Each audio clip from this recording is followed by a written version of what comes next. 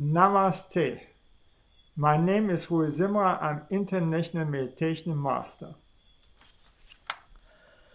Today I want to speak how to understand the brain-mind connection. We are told that we are wired to do, and that is wrong. Our brain and our mind are changing every moment. The brain surgery teaches us that when even a bigger part might be the half of the brain is damaged or cut out, other parts of the brain are overtaking these missing parts of the brain. The brain has only one part that always has to function, and that is a reptile brain that is connected to all of the nerves. All the other parts of the brain can be replaced by other parts of the brain. Imagine there's a big lake and you take away a bucket of water. Do you think that you have changed anything? For sure, no. Imagine you throw a stone into a lake and the stone will create ripples or even small waves.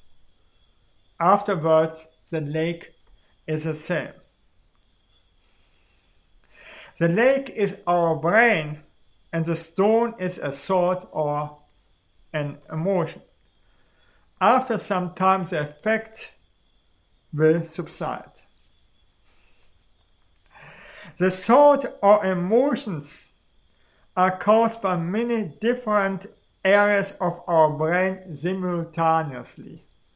It is actually nothing wired. Every brain cell is connected like the water molecules in the water. When we have a thought that is important for us, then it is like a concert with many instruments playing. Many brain cells are involved. For instance, the athletes or artists are telling us to be in the zone or in the flow. If they are in the zone, then they reach their highest effectivity. They are relaxed and they are doing the craft art sport effortlessness, or to do without doing. This state of the brain-mind can be reached if the participant has learned their craft and is not bored or overexcited. In the flow, the brain is excluding every thought, emotion that doesn't fit to the doing. What about emotional traumas? In our brain are stored memories. In different areas can be different parts of that memory, like the stupid Windows system is doing so.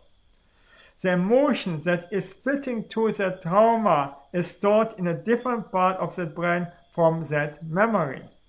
The problem are the emotions of our trauma that hinder us to think and feel independent of our trauma. We have to get rid of the trauma, and there's only one way: to feel the suppressed emotions of that memory. Don't try NLP for traumas. It makes everything worse. We have to unblock our mind, our brain, by releasing of the emotions of our traumas. It's only one way, no? Just to feel the hurting emotions. Are these traumas good? Yes! For instance, cancer patients are traumatized by getting their diagnosis from having cancer. After some time, they accept their life-threatening cancer and value their time much higher. If the cancer is cured, then for them the life quality is much more important than anything else. Thank you that I could speak about this, and bye.